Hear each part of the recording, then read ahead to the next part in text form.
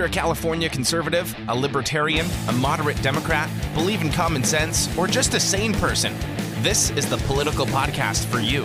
It's the California Underground Podcast.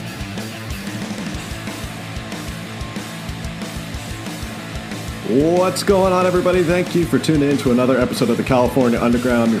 Your host, Phil. I apologize for taking some time off. Things have been hectic, but I wanted to jump in because there's so much going on right now that directly involves California, between the national politics and what's going on here locally in the state of California, that I just had to get a podcast out and make sure I get it out before Easter weekend, which I won't be around, but I want to wish everybody a happy Easter. Passover started, so also to my Jewish listeners, happy Passover. And let's get started with Out of the Gate. It was a sunny, warm September afternoon. I was a sophomore in high school, and today was the first day of a new school year. We were walking to our school meeting, and some joker of a student said something about how someone flew a plane into the Pentagon, and we were under attack. And since he was somewhat of a goofball, no one believed whatever he was babbling about. Now, it wasn't until we got to a school meeting and sat down. A somber and serious headmaster stepped to the podium and told us the news. A plane had just flown into the World Trade Center. He went on to say no one knew who did it or why, but he and his staff were going to work with students whose parents worked in the World Trade Center and in that area in New York. No classes were canceled, just go about your day as usual until they find out more information. It wasn't until later that I walked into the student center and saw people huddled around the TV. Everyone stood in silence and disbelief as they saw the images of the towers burning. They watched in horror as they replayed shots of the planes flying into the buildings. The only thing you heard outside of the noise of the TV was the sobs of people watching. Now, who did this to us? And why? There were so many questions. People were confused. They were scared of what was going to happen. No one knew what would happen tomorrow or the next day. We often forget that in that moment, life was so uncertain. Our innocence and brevity was stripped away in one single morning. People all over the country was wondering who was next. Were they going to attack the Golden Gate Bridge? Were they going to let off a dirty bomb in Chicago? No one knew. We knew that the world had changed that day and we could never go back. I remember one student who was whisked off campus in tears because they could not find her father. It was later revealed that he did not survive the attacks. Now, Representative Omar played this off as, quote, something some people did. No, Representative Omar, it was not just something some people did. The Jussie Smollett hoax was something some people did, and the killing of thousands of Americans was not just something. As she runs to the safe havens of late-night comedy shows where she'll be praised and comforted and where they can easily play the victim card, many Americans don't think it was just something. I doubt Representative Omar has had to look into the eyes of people who lost loved ones, whether it be innocent workers going off to work or first responders who rushed into certain peril, and tell them it was just something. But Representative Omar is not alone. There are thousands of Americans who dismiss 9/11 as just another event in history, something to be downplayed as an aberration. They move on from it and ignore it because to acknowledge it would be the same as acknowledging there are bad people in the world who want to harm this country. Many of them are here already. They don't terrorize or kill, but they are here to destroy our country from the inside out. Whether it's liberal professors in academia, corrupt bureaucrats, or race-baiting politicians, they are amongst us. They want to slowly bring down any remaining innocence this country had before 9/11. Many Americans, though, don't want that. And the other side just doesn't understand why they are so mad. It's because they don't brush this stuff off as just something. This is our home. This is our country. They forget the pain and anguish people felt when the country they loved was under attack. They want us to forget what America was like before then as they continue to tear down its institutions. They want you to adapt to a new way of life here in America, one where we aren't proud of this country and continue to walk around with great shame of its history. Millions have forgotten or are on their way to forgetting. But millions never will. Because it's impossible to forget an event that was anything but just something some people did. Now, obviously, I'm a kid from New Jersey. That personal story, I still, to this day, decades later almost to the point now, we're almost in 2021, we're almost to the point where it's been 20 years from 9/11. Isn't that crazy to think it's been almost 20 years since 9/11? I remember almost everything about 9/11. I remember the day. I remember what I did every single minute of that day, where I was. I remember what it was like to hear the headmaster. I remember what it was like to stand in that room and watch the news at that point, to see the horror in people's faces, to hear the sobbing. No one knew what was going on. To go to church that evening for a vigil. We look back now and say 9/11 was just a microcosm in history, but it was not a microcosm in history. And it's true. I've talked to people who were on the West Coast during 9/11. And they said while they were saddened by what happened in New York, they were scared of what was going to happen here. And that's the feeling that was going on. It was complete chaos and pandemonium. Up until that point, most people had thought that America was invincible, that we were the leading superpower, that nothing could topple us. The world was good. People seemed to be getting along. There was no extended wars at that point. And then this happens. And then we don't know. In the coming days and weeks, no one knew what was going to happen, whether there were more plans, whether they were going to wait. Maybe they had another planned attack that we didn't know about. It was hard to go into New York. I'll be honest. It was hard to go into New York from there on out because you had to look over your shoulder. You had to be careful of where you were and your surroundings. I remember I went to Ground Zero while they were cleaning up. I did not go during when it was all rubble. I think that was too much. I remember, of course, we were driving to go see some relatives who lived in a town in New Jersey close to New York City, about 15 minutes away. And there was always this hill that we would go over. And whenever we drove over that hill, it was always, my mother would say, oh, here we go. You can see the city from here. Every time we drove over that hill. But we knew this time there would be something different. And we all prepared ourselves as we drove over that hill. No one said anything. And we just looked, and we could see the billowing smoke from Ground Zero as we came over the hill. And that was how many miles away? So life was different. It was not just something. And I know that Representative Omar, she is dangerous for a number of reasons, but this has to be the straw that breaks the camel's back for people who watch her. Throw this on top of her rabid anti-Semitic behavior,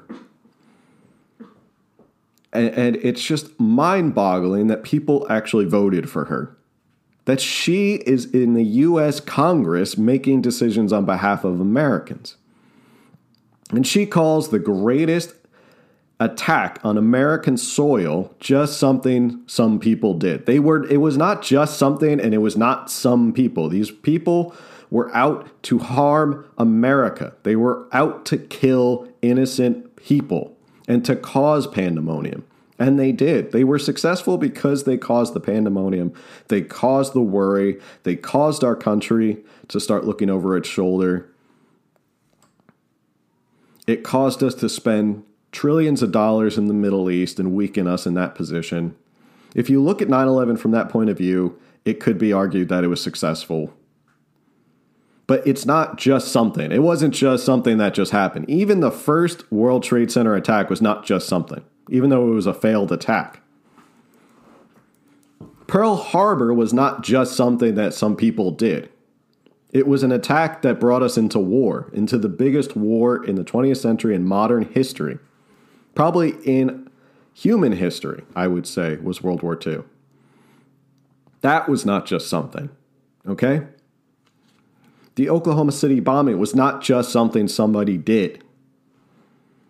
She's trying to downplay it because that's what she wants. She wants people to forget about 9/11 and forget the people who were involved in it. All of this while she's running around and she wants leniency for ISIS members. She wrote to President Trump to get leniency for an ISIS member. And then she goes out and says this was just something somebody did. And you have to connect the dots and say, this woman does not have America's intentions at heart. And she does the same thing over and over and over again. She'll run out and she'll say something outlandish about the Jewish people, about Israel. Now this with 9/11, and she does the same exact thing. She runs back to her safe space and screams, oh, this is racism. This is bigotry. They do it because of my religion and my color. No, I'm pretty sure if any white guy got up and said 9/11 was just something some people did and played it like that, he would be getting the same exact amount of blowback. But she hides behind this identity politics. She runs to Stephen Colbert, who of course is a lapdog for the left. He's a mouthpiece. He's a propagandist. Of course, he's going to sit there and ask her the softball questions to let her come on and say, oh, it's because of my skin color and who I am and this and that and the other thing. And CARE was not founded because of 9/11. CARE had already been in America for a long period of time. So that's another lie on her part to say, oh, CARE was something. We created CARE because it was to help protect the rights of Muslim Americans. It was not that. It was created long before that. More lies, more of her trying to downplay a significant event in a lot of people's lives. Like I said in my opening monologue, I knew people who had parents and relatives who were in the World Trade Center and in that area the day of. Some people were lucky enough because they were late. They didn't make it. They were on the subway and when it happened, and they came up and they had no idea what was going on. I still remember the person. I still remember her name, who lost her father because of these attacks. Could you imagine waking up one day and your father just goes off to work and he never comes back because of a terrorist attack? Would you just say, Dad died and something some people did? I don't think that person is going to sit there and say, oh, Dad died and something some people did. I think she's going to say he died in a terrorist attack in New York. So I'm sorry if I start off this podcast on a serious note, but it hurts because stuff like that gets me angry. I will never forget. Like I said, it's almost been 20 years. I remember so many details. I remember what I was wearing that day. I remember the Joker kid who told me the news that the Pentagon. I remember who I was walking with. I remember what I was talking about. I remember where I was sitting in school meeting when the headmaster got up and said the news that a plane had been flown into the World Trade Center. I remember sitting at formal dinner that night, talking with people. You don't remember events that were just something. Okay? And I'm sorry, I don't want to attack Omar all the time because obviously anything can be construed as racism or bigotry, but what she said was beyond the pale and disgusting. I'm sorry. She offended millions of Americans when she said that, and she never apologizes. Someone has to actually hold her accountable. I know Representative Dan Crenshaw tried to hold her accountable, but of course he runs her out. Of course her response is something about racism and bigotry, and Alexandria Ocasio-Cortez has to jump into the fray and defend her BFF.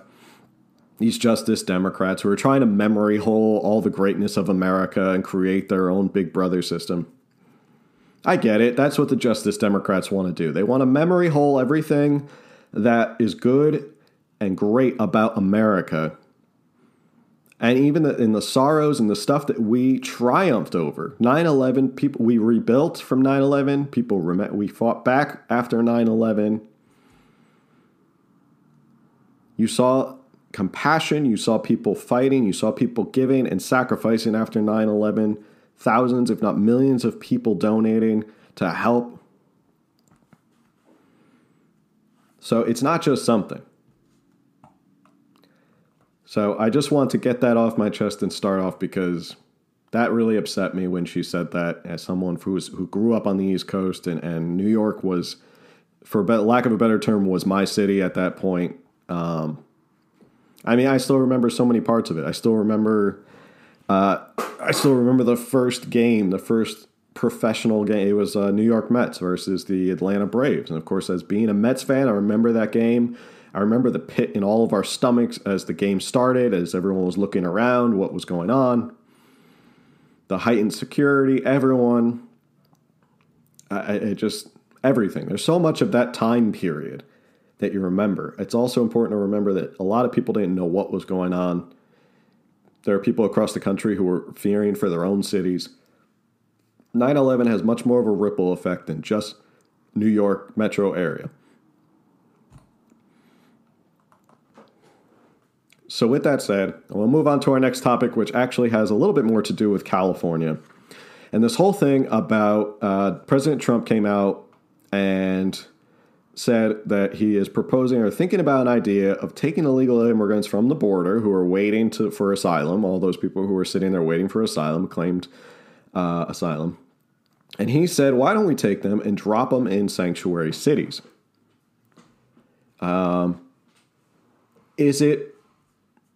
Is it reasonable? Is it a feasible idea? I would argue it's probably not. I don't think it's ever actually going to happen. But it's a brilliant political move by President Trump to call out all the advocates of sanctuary cities and have them put their money where their mouth is. I'm going to read a little bit of this article from Town Hall. Talking about it, it is titled, Sanctuary Cities Should Welcome Illegals Unless Liberals Are Lying. It was framed as a big scoop. The Washington Post headline blared, White House proposed releasing immigrant detainees in sanctuary cities targeting political foes. My God, the blue check mark brigade on Twitter gasped. How dare the President of the United States even consider it doing such a horrible thing? But why? If liberals have been honest with the American public for the past years, they not only should welcome every illegal immigrant they can find to their refuges, they should be thanking Donald Trump for his kindness to them. Watching the story unfold was a bit odd if you've paid even a little bit of attention to the debate over illegal immigration these last few years.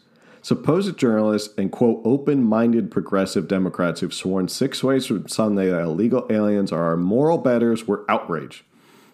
Words like dumping and punish were used to describe the idea of releasing the illegals, required by law to be set free, in jurisdictions that have laws protecting illegals from the consequences of their actions.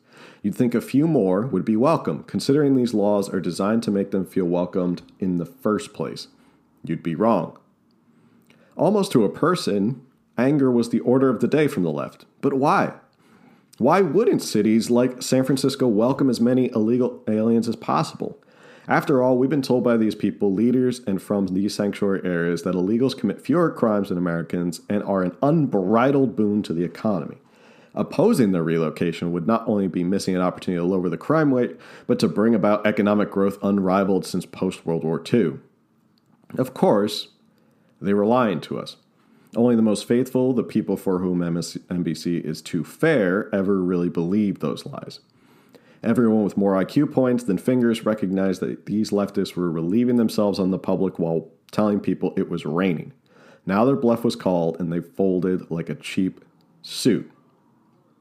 Still, the president should follow through on this idea. Make Democrats make the case against it. Let them explain how it's, quote, disrespectful. Somehow, and to whom, as Nancy Pelosi said. The mayor of Oakland, California, Libby Schaaf, who made news last year by tipping off illegal alien criminals to ICE raids, shared her sentiments, which are common among the left. About the Post story, Schaaf said it was an outrageous abuse of power, using human beings to settle political scores. Our president wants to punish everyone, those who seek sanctuary in a country and those who provide it. Schaaf went on to as far as to call the idea illegal, immoral, undemocratic, and, of course, racist. Though didn't really explain how. Granted, no one wants to move to Oakland, but how it's a racist thing remains a mystery. The truth is, illegal immigrants are a net drain on society. These aren't people with PhDs and piles of seed money looking to create the next great startup. They're largely people who can't speak English with little to no education. Many are illiterate in their native language. They will become the servant class for the liberal elite and their wealthy donors. More importantly to the left, they will be dependent on the government. Illegals, if liberals get their way, will count in the census. That means more federal money and continued overrepresentation in Democratic states. While Democrats support these things, they prefer it to happen under the radar. They don't like it when crime and depressed wages can be traced to their policies. They don't like it when people notice they're picking up the tab for emergency rooms are flooded with non-English speakers, or schools have budget shortfalls, and the low test scores from the added cost of teaching kids who don't speak the language. But it's never wealthy liberal areas impacted in these ways. The people inflicting this on their fellow Americans remain insulated from the consequences. It's poor, mostly minority kids who suffer. It's also poor minority kids who are inundated by the same liberal politicians and community leaders with the soul-crushing mantra that the system is rigged against them. They never mention how the system got rigged. They just attack Republicans and police as racist. Sunlight is the best disinfectant, and calling out of bluffs is as old as time. Both of these would be engaged if the Trump administration followed through with the plan report Friday, and that's why liberals desperately oppose it. So it's definitely an interesting theory. Like I said, I don't know if it's completely plausible, it's completely feasible. They are looking, supposedly I keep getting updates, they are looking at all different aspects of it and how they could actually do it. This goes hand in hand with the idea of getting rid of the SALT deduction. See, the SALT deduction was a financial way of kind of waking up people to the fact of how much their states are taxing them.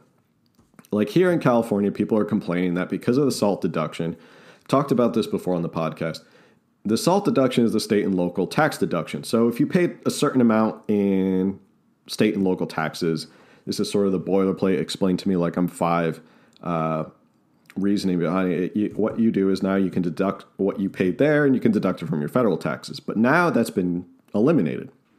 So if you paid a certain amount of taxes for California and for your local city, what happens then is you could go and deduct it. But now you can't deduct that, which means your tax bill went up. So now people are starting to see, okay, well, now I really actually have to pay that money. Now that's a problem. So that was a unique way of hitting people in the wallet to make them wake up to these high tax areas. And we're going to get to an article about what they call taxation and how the California people are starting to wake up to being overtaxed in a minute. But it's sort of, this is now another aspect of doing that. If liberal politicians and leftist politicians are all about sanctuary cities, and we have to welcome all immigrants, and they like to change the term to migrants, because migrants sound like people who are purposely moving from one point to another. They like to say refugees, migrants, they like to dance around the subject, and then they try and blend the whole thing together and say, well, you know, Nancy Pelosi's favorite thing is, well, we're a country founded on immigration. Well, yes, Nancy, that is correct. There are a lot of people here who are immigrants. I myself am a descendant of immigrants. However, those immigrants showed up in Ellis Island. They waited in line. They became citizens and all that.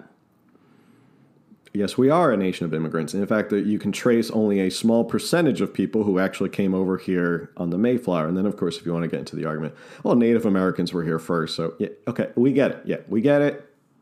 But she likes to say stuff like, well, we're a nation of immigrants. They like to muddy the waters and play these word games that we're a nation of immigrants, but they always seem to forget that people on the right, we're not opposed, or even people in the middle, nobody's opposed to legal immigration. I would venture to guess if you walked around outside and you ask people, are you against legal immigration? You may find a couple people here and there who say, oh, well, I'm against it because I think we let too many people in and we maybe need to shrink that number. But in essence, they would not be against legal immigration. And that's because why would someone be against legal immigration? You want to come to this country, you have to go through the process, you pay the fees, you get lawyers. There's people who tell stories about thousands of dollars, years that they've waited to become a citizen, the hard work it takes to get to that point. And now you hear these stories of illegal immigrants who are coming in and they're just skipping ahead in the line and they're getting preferential treatment from leftist policies. Basically, if you're a sanctuary city or a sanctuary state, there's no need to worry about being an illegal immigrant because no one can report you to federal authorities. And since federal authorities have the exclusive jurisdiction on immigration, well, then you're basically safe. There's nothing you have to worry about. But going back to this point, this is another political move by the Trump administration to hit liberals where it really hurts. It's a smart idea. It's a tactical move. To keep it in the news is a great idea, because it makes them call out their bluff. And like it said in that article, calling out their bluff is sort of the whole point of this. That if they keep pressing on Democrats to say, make them argue why this is a bad idea. You can't argue that this is a bad idea while also espousing how great your sanctuary cities are. When you have people like Gavin Newsom, who love the fact that we're a sanctuary state and that we welcome everybody and we want to build a house that welcomes everybody, that no one's rich and no one's poor and no one's illegal and there's no such thing as an illegal human, as Kristen Gillibrand likes to say. Make them argue why bringing the people that they're protecting, bring them more. And now they're using the word like dumping. Dumping sounds like a pretty bad term to use when it comes to people. You have people, I think it was Nancy Pelosi came out and said, well, you can't just dump people into different cities and districts. Oh, really? Dumping? That's the word you like to use, as if they're backing up the truck and dumping people like a bunch of garbage? So it really is a smart move to kind of put this out there to show that the liberals and the left don't really...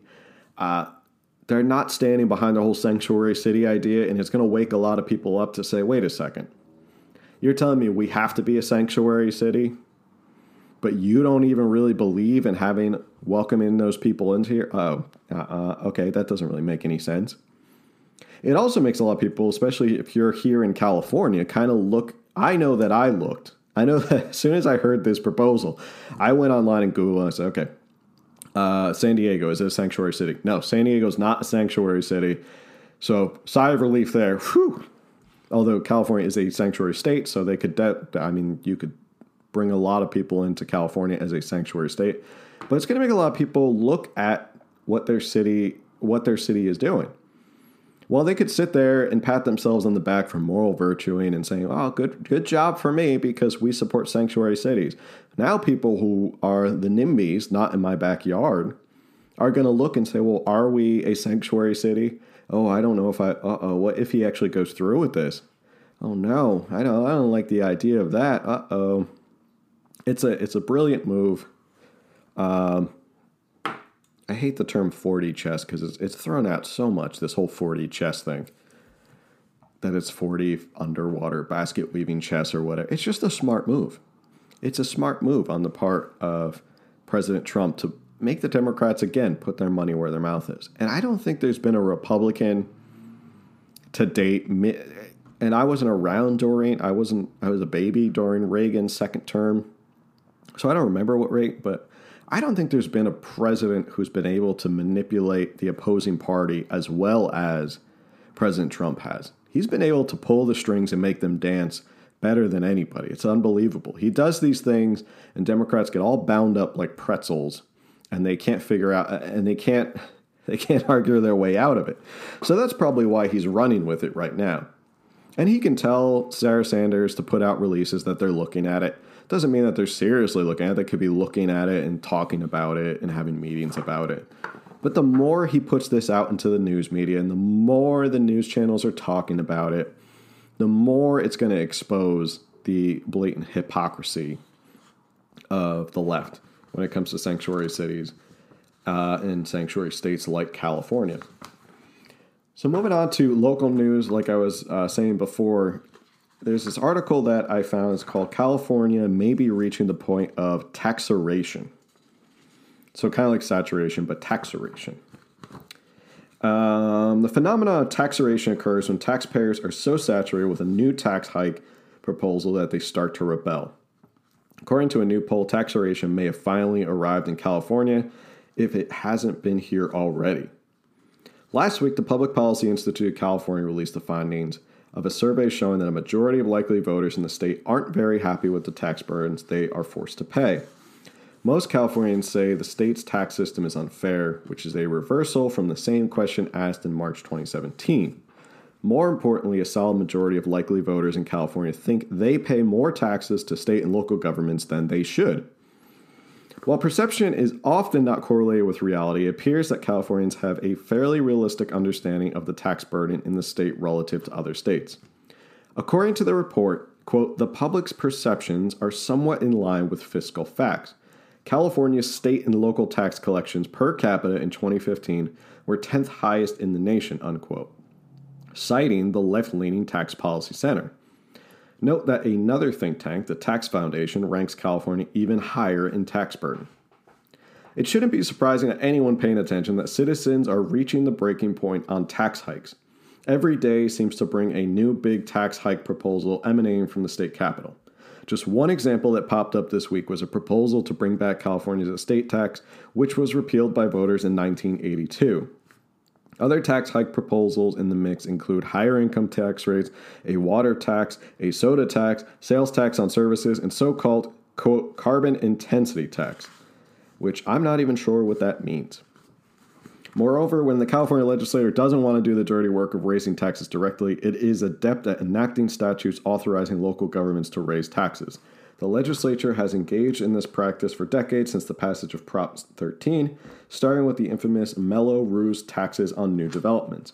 The most recent and dangerous example of this is Assembly Constitutional Amendment No. 1, which would lower the vote needed to pass a range of bonds and special taxes, including parcel taxes, from 2/3 down to just 55%. If approved by voters, constitutional amendments must be approved by a simple majority of the statewide electorate, ACA 1 will leave the door open to billions in new local taxes and bond debt. And let's not forget the tax hikes put on the ballot by progressives who never met a tax they didn't like. Chief among them is the notorious split roll proposal, which is already disqualified for the 2020 ballot. It would strip Prop 13's protection against higher property taxes from owners of business properties. The tax and spend lobby will argue that Californians actually like higher taxes, as evidenced by the failure to repeal the big increases in the gas and car tax passed in 2017. But the failure of Prop 6 last November was the result of a deceptive ballot label courtesy of our Attorney General, who doesn't hesitate to put his thumb on the scales of justice to benefit his political backers. The reality is that Californians have likely had enough.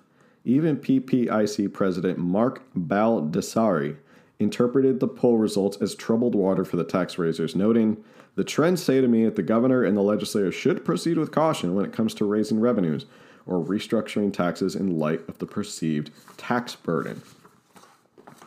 Now, I always believe that there's going to be a certain point in a capitalist society, in a society like America, where it gets to be too much. And what I mean is that sooner or later, it's going to give. That California, when it comes to the price of real estate, when it comes to high taxes, sooner or later, because of the fact that people can move about from state to state, that they can freely get up and leave, that we're not a country, so if you want to go live in Arizona, you can do that. You can just move from one state to another. You want to move to Texas, you can go move to that state if you want lower taxes. So I think California overestimates its importance and the fact that it thinks people are just going to keep taking it It's simple economics and the fact that people, if they have to survive, are not going to stay in a place that they can't pay for. With the increased cost of real estate, with the increased rents, with home ownership and stuff like that, combined with high taxes, something's going to give. People are not just going to keep paying and keep paying and keep paying.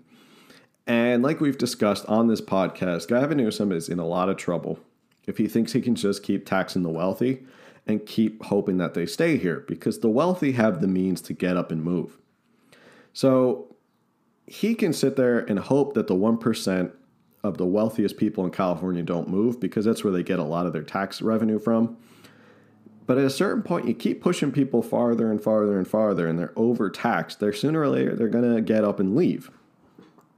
I mean, most people I've talked about, or most people I've talked to, say the same thing. They think about, they love California. They love that it's a beautiful state. They love where they live. There's a lot of great things about California. But at the same time, there's a lot of people who kind of look at other states and say, can move to Arizona. My cost of living will be cut in half. My taxes will be cut way down. Get a lot more money in my pocket and my paycheck every month. That doesn't sound too bad. And that's why I think California is on the verge between the high taxes and the affordable housing. I think we're at a point now where it's sooner or later, it can't keep going. It can't keep being pressed more and more and more. And even people who are maybe center left are going to step back and say, okay, this is going to be a little much. I'm not going to pay a tax on everything. I once joked with someone and I made them almost spit their water out. I said, in California, when it comes to taxes, there's probably a tax on you passing gas or something. If you want, there's so many taxes that if you sneeze the wrong way, they might tax you. There's so many taxes in California, and it's hard to keep up with them. Now, what's going to give first? You have Gavin Newsom with an ambitious budget. He has a $20 billion surplus, which he likes to argue or brag about. But then he wants to keep pushing the taxes. So he's got this ambitious plan. He wants to keep taxing people. People in California are getting a little tired of paying the high taxes. So what's going to give? Are we going to have more people who flee the state? Are we going to have more wealthy and middle class who flee the state and can't support the state? Something's going to have to get. I think Gavin Newsom is going to be in for a rude awakening when he keeps thinking he can propose all these taxes and have his legislature propose all these taxes, and that people are just going to take it laying down. And here in California, I outside of the fact that John Cox, I thought, was an absolutely horrible candidate. I mean, the guy, he basically, once the general election between him and Gavin Newsom started, he kind of rolled over and died. He's been doing more fighting. I've been seeing him on Twitter fighting more and taking pot shots at Gavin Newsom now rather than in the election. And my sentiment is not alone, because if you look at the comments and the replies, people say, well, why didn't you fight this hard when you were running for governor? But I think this is Gavin Newsom, and I believe this, Gavin Newsom might be the breaking point for California. He is the absolute epitome of a California liberal. He is part of the 1% of California. He is incredibly wealthy. He's well connected. He's got a lot of buddies. He's so elite and that he couldn't even fathom living in the governor's mansion, so he had to go buy a $4 million home in cash, $4 million home in cash, out in a affluent, fenced-in area of Sacramento, in a suburb of Sacramento. So I think Gavin Newsom might be the breaking point when it comes to California. He's almost a joke to the point where he says stuff that comes out of his mouth, and you say, this guy has to be a caricature of what a California liberal looks like. And he is. He says all the socialist things. He wants the socialist healthcare plans. He wants all the businesses to pay for it. He thinks that all these taxes are fine. He thinks that illegal immigrants are fine, that we can pay to have their legal defenses paid for. But we'll see. We'll see if this taxation, if people are going to keep voting for it, or at a certain point people are going to say, maybe I need to go with someone else who actually isn't going to promise. Their only promise is to raise more taxes and more bond debt. And like we've discussed on this show, just remember, every time you vote for a proposition that says this authorizes the state of California to take out or to issue bonds, and then you're basically voting for more debt for California. Just keep that in mind. Next time you read a proposition and it says it authorizes the state to take out or issue or propose more bonds, it just means we're going to take out more debt. That's all it means.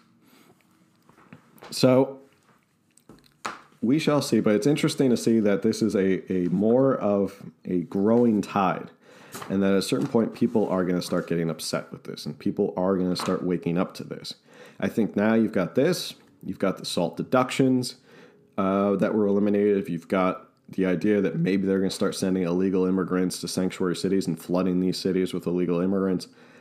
There's going to be a lot of things that moderates, people in the middle, which is who this podcast is also for, people with common sense who are in the middle, who just want to live their everyday life, are going to start looking at this and saying, you know what, maybe I vote Republican next time, or I vote someone who's not a Democrat.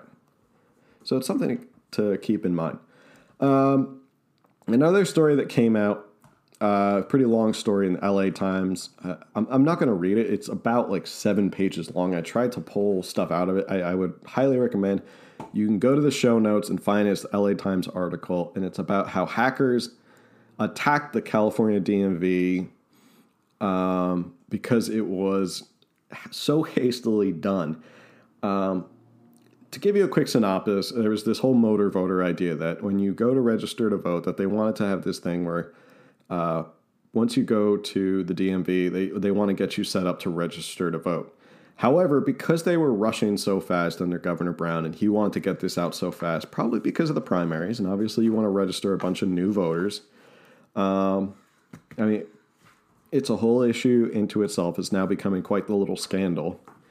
They had plenty of bugs. They had plenty of malware problems. The problem was that they were found out. They checked their IP address. They were being routed through somewhere in Croatia. I mean, you want to talk about Russian interference? Croatia is pretty close to Russia, so that's almost about as close as Russia interference. That if you're routing your voter information through Croatia, even people who were working on it were saying that it was a terrible idea. I would highly suggest that you go and you read the whole article. There's a lot of interesting things in it because they did this study and they did this investigation. They found this stuff out. There's a lot of problems. What are they going to do about it? I don't know what you can really do about it at this point. If you scrap it, maybe you start, but I don't think, it doesn't look like they're going to scrap it because they've registered so many new people. And the idea is they want to register as many new people as possible. And if you get those registered new people, maybe they vote Democrat. It's all about just increasing those numbers. It's going to be a problem because at a certain point, people who did it the correct way are citizens. There's going to be too many flaws in this motor voter that there's going to be a lot of people. And we know with Judicial Watch, they found how many people in LA. In LA alone, they found almost 1 million people, 1.5 million people who were either inactive or stuff like that. There's probably so many problems with the actual voter roll in California. It would take years for us to actually sit down and pull people off and say, okay, you're inactive, you're not registered, you shouldn't be registered to vote, and change the actual whole landscape of the electorate here in California. So I would highly recommend you read it. Again, it's going to be in the show notes. I didn't want to read the whole thing because this isn't going to just turn into an audible book of me just reading an enormous LA Times article. But if you can, take a look at it. It's definitely caught the attention of a lot of Republicans who are kind of looking at it and saying, this may be something to look into. So in other big news, California, if you're a gun owner, the big news was that they overturned a state ban on what they call high-capacity magazines. And a high-capacity magazine in California is anything that holds over 10 rounds. However, within 1 week, the same judge who issued it also issued a stay. So the fact that it went back into effect, obviously, Xavier Becerra, our beloved Attorney General, obviously doesn't like that fact because he thinks that everybody who gets a high-capacity magazine, we're just going to run around and commit mass murder and carnage, and he doesn't want anybody in California to have a gun, just like most of the liberals in California. So that was a big piece of news that came out. So another thing that was interesting, I thought, from all of this was the idea, if you follow Second Amendment jurisprudence at all, it's the idea that guns should be legal. Arms and guns should be legal that are what they call in common use. Now, the question of what is in common use is obviously always up for debate. What isn't it? So I would say like an AR-15 is a pretty popular gun. It's in common use, but a lot of gun control advocates want to ban AR-15s and assault, right? Or any assault weapon, even though they can't argue what an assault weapon is. I don't even know their definition of an assault weapon is so flimsy and so vague that no one really knows what it is. Basically, they want to ban anything semi-automatic. Now, I don't think they realize this, but basically everything's a semi-automatic nowadays. Okay? Anything that automatically reloads for you so that you can fire again. You fire a shot, it loads again so you can fire another shot. That's a semi-automatic. So any handgun, any basic handgun you get, semi-automatic, ban. That's their idea. But going back to the idea that anything that's in common use, it was a strategic move to get these high-capacity magazines into California. Because at this point now, how many thousands of high-capacity magazines have been sold into California? Well, now you have all these people who have high-capacity magazines. Does that now mean it's in common use? It's an interesting question. We'll see what happens. Obviously, the court said that the ban was unconstitutional to begin with. They granted the stay, but we're going to hear what happens when it comes into regards to that. But a small victory in gun owner world for Californians, the fact that people could run out and get high capacity magazines. I heard someone say, well, that's actually it's just a standard magazine. All these people saying high capacity magazines. Although I saw some pictures. People were buying these pretty high capacity magazines that were sticking way out of their handguns. Not that I'm against it. I'm a full Second Amendment guy, so go for it. Wrote my law review article on the Second Amendment and how carry and conceal here in California should be a lot more laxed. San Diego, thankfully, we've actually been seeing good progress here in San Diego. There's been more people getting CCWs, and it seems to be there's an actual process that people can go get CCWs. I've actually spoken with a couple people, and they say, yeah, if you go through the process, the more likely than not, you can actually get a CCW. You have to have a good reason, but you can work with local, little shout out to San Diego County gun owners. If you work with them, they're actually going to give you a little template, and they'll help you through the whole process. So if you are interested in owning or getting a carry and conceal permit, definitely reach out to San Diego County gun owners, and they'll be able to help you. So in a final story that I read in the San Francisco Chronicle, and yes, I actually had to sit through, and I do this for you. I do this for you, the listeners. I read the bad articles sometimes so that I can bring the news to you. This was an article in the San Francisco Chronicle. This was written back in February, but I just recently found it. It's about how Gavin Newsom wants California to be its own nation state in what they call the Trump era. Basically, his whole idea, we're seeing this play out right now. It's no surprise that Gavin Newsom wants to be his own nation state. He thinks he's the king of his own little country of California. But this is going to be part and parcel with what's going to be the breaking point, again, of California. He thinks that the Trump era and the Trump administration is for income inequality and doesn't support LGBT rights and for immigrants. And of course, they do the same old pandering again and again and again. Forget the fact that President Trump actually just nominated second, not his first, his second openly gay judge to the federal bench. That's right, not his first, his second openly. And then he also has an openly gay ambassador in Germany. So this whole idea that he doesn't pander or he doesn't help LGBT rights, I don't get it. Maybe the whole transgender thing in the military is what people get really set off about. But to be honest, I'm not really quite sure if I'd want. I don't know. That's a whole debate about transgender in the military. And it'd be interesting to talk to people or hear from people who are in the military right now. And again, a little plug, go to California Underground at protonmail.com. Email me your thoughts. Go to anchor.fm/California Underground. You can leave a voice message as if you're calling into the show. But I'd love to hear from someone who's in the military about their thoughts about the transgender ban in the military. But going back to this idea, Gavin Newsom wants to be his own nation state, that he thinks that California can live on its own without the federal government, which is, it's bold. But the next time that there's going to be wildfires, which there will be wildfires, the next time there's a drought, which there will be a drought because even though we've had a lot of rain in California, we neglected to actually put into place any plan to conserve all that water.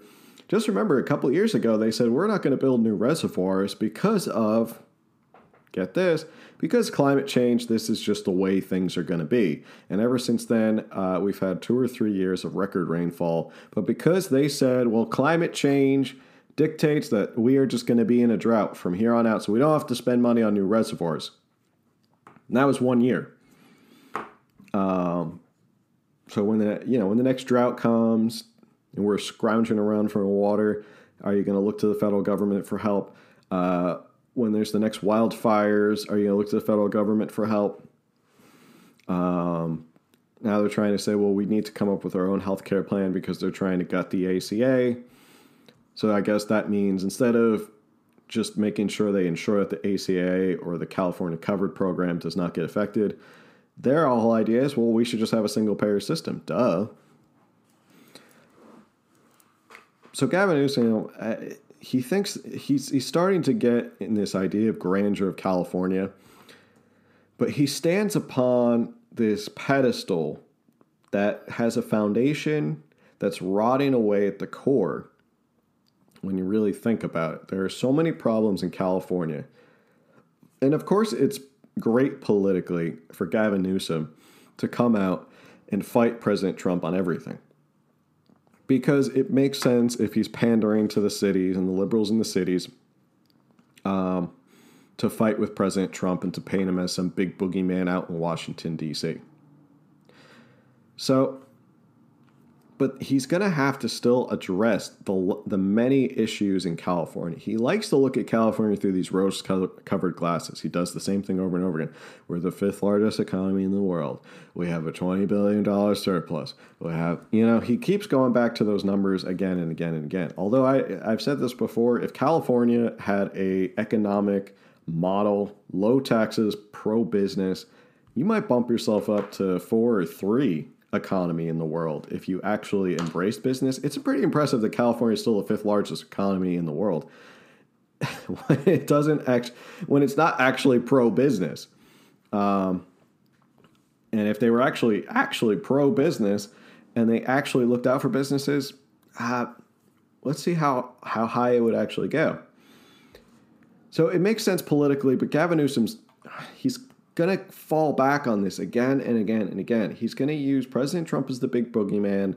He's going to keep using the same old stats of we're the 5th largest economy in the world and that we have this $20 billion surplus and everything's great.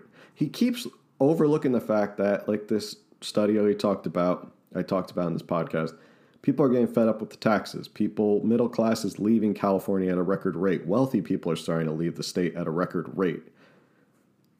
That we have the highest poverty in the nation right now. We have the highest income inequality in the nation. Okay? So for him to sit there and say it's all about President Trump doesn't recognize income inequality. Well, Gavin Newsom doesn't see the income inequality in his own state. He's not looking at these problems. And that's what's scary, is that he thinks that these problems don't exist. That we're so sound, we're so good, everything's great, everything's peachy keen, we can just go our own way, we don't need the federal government, thank you very much, we'll just move on. But he's not recognizing these hard facts, and instead he's just plowing ahead with his dream budget, his ambitious budget, what he wants to get done, his socialist programs, and this is going to come back to bite him. It's bold, but because he's being so bold, he's risking it all in the sense that it's either going to go really well, which I don't think it will, because how can you continue to tax people into prosperity? It's like the Winston Churchill, I don't know if Winston Churchill said it, the quote that taxing people into prosperity is like standing in a bucket of water and trying to pull yourself up and lift yourself up from the handle.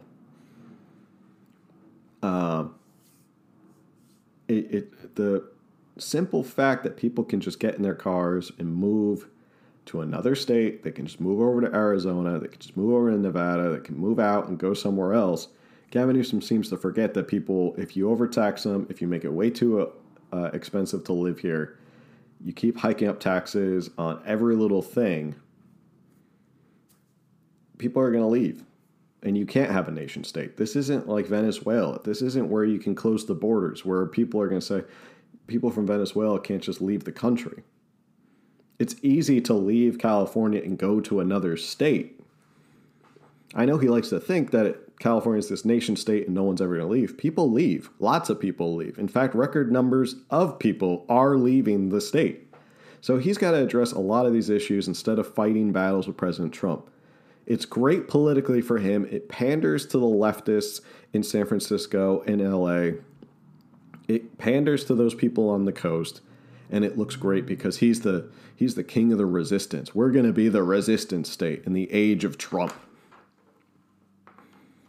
But he's overlooking the most important issues, and he's overlooking the stuff that actually real voters and people who are working day in and day out just trying to put food on their table and pay rent every month or pay their mortgage every month.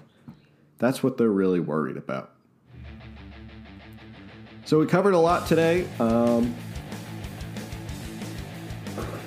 Thank you again for listening to another episode of the California Underground. Again, if you want to email me, I want to hear from you, californiaunderground@protonmail.com. Go to anchor.fm/California Underground. And you can leave a voice message as if you're calling into the show. Follow me on Instagram @California Underground to keep up with what's going on with the podcast. And obviously all funny memes. I like to post funny memes because we're in a meme war right now. We're in a meme culture. Everyone have a happy Easter, Passover, all that stuff. And we'll see you on the next one. Thanks. Thank you for listening to another episode of California Underground. If you like what you heard, remember to subscribe, like, and review it, and follow California Underground on social media for updates as to when new episodes are available.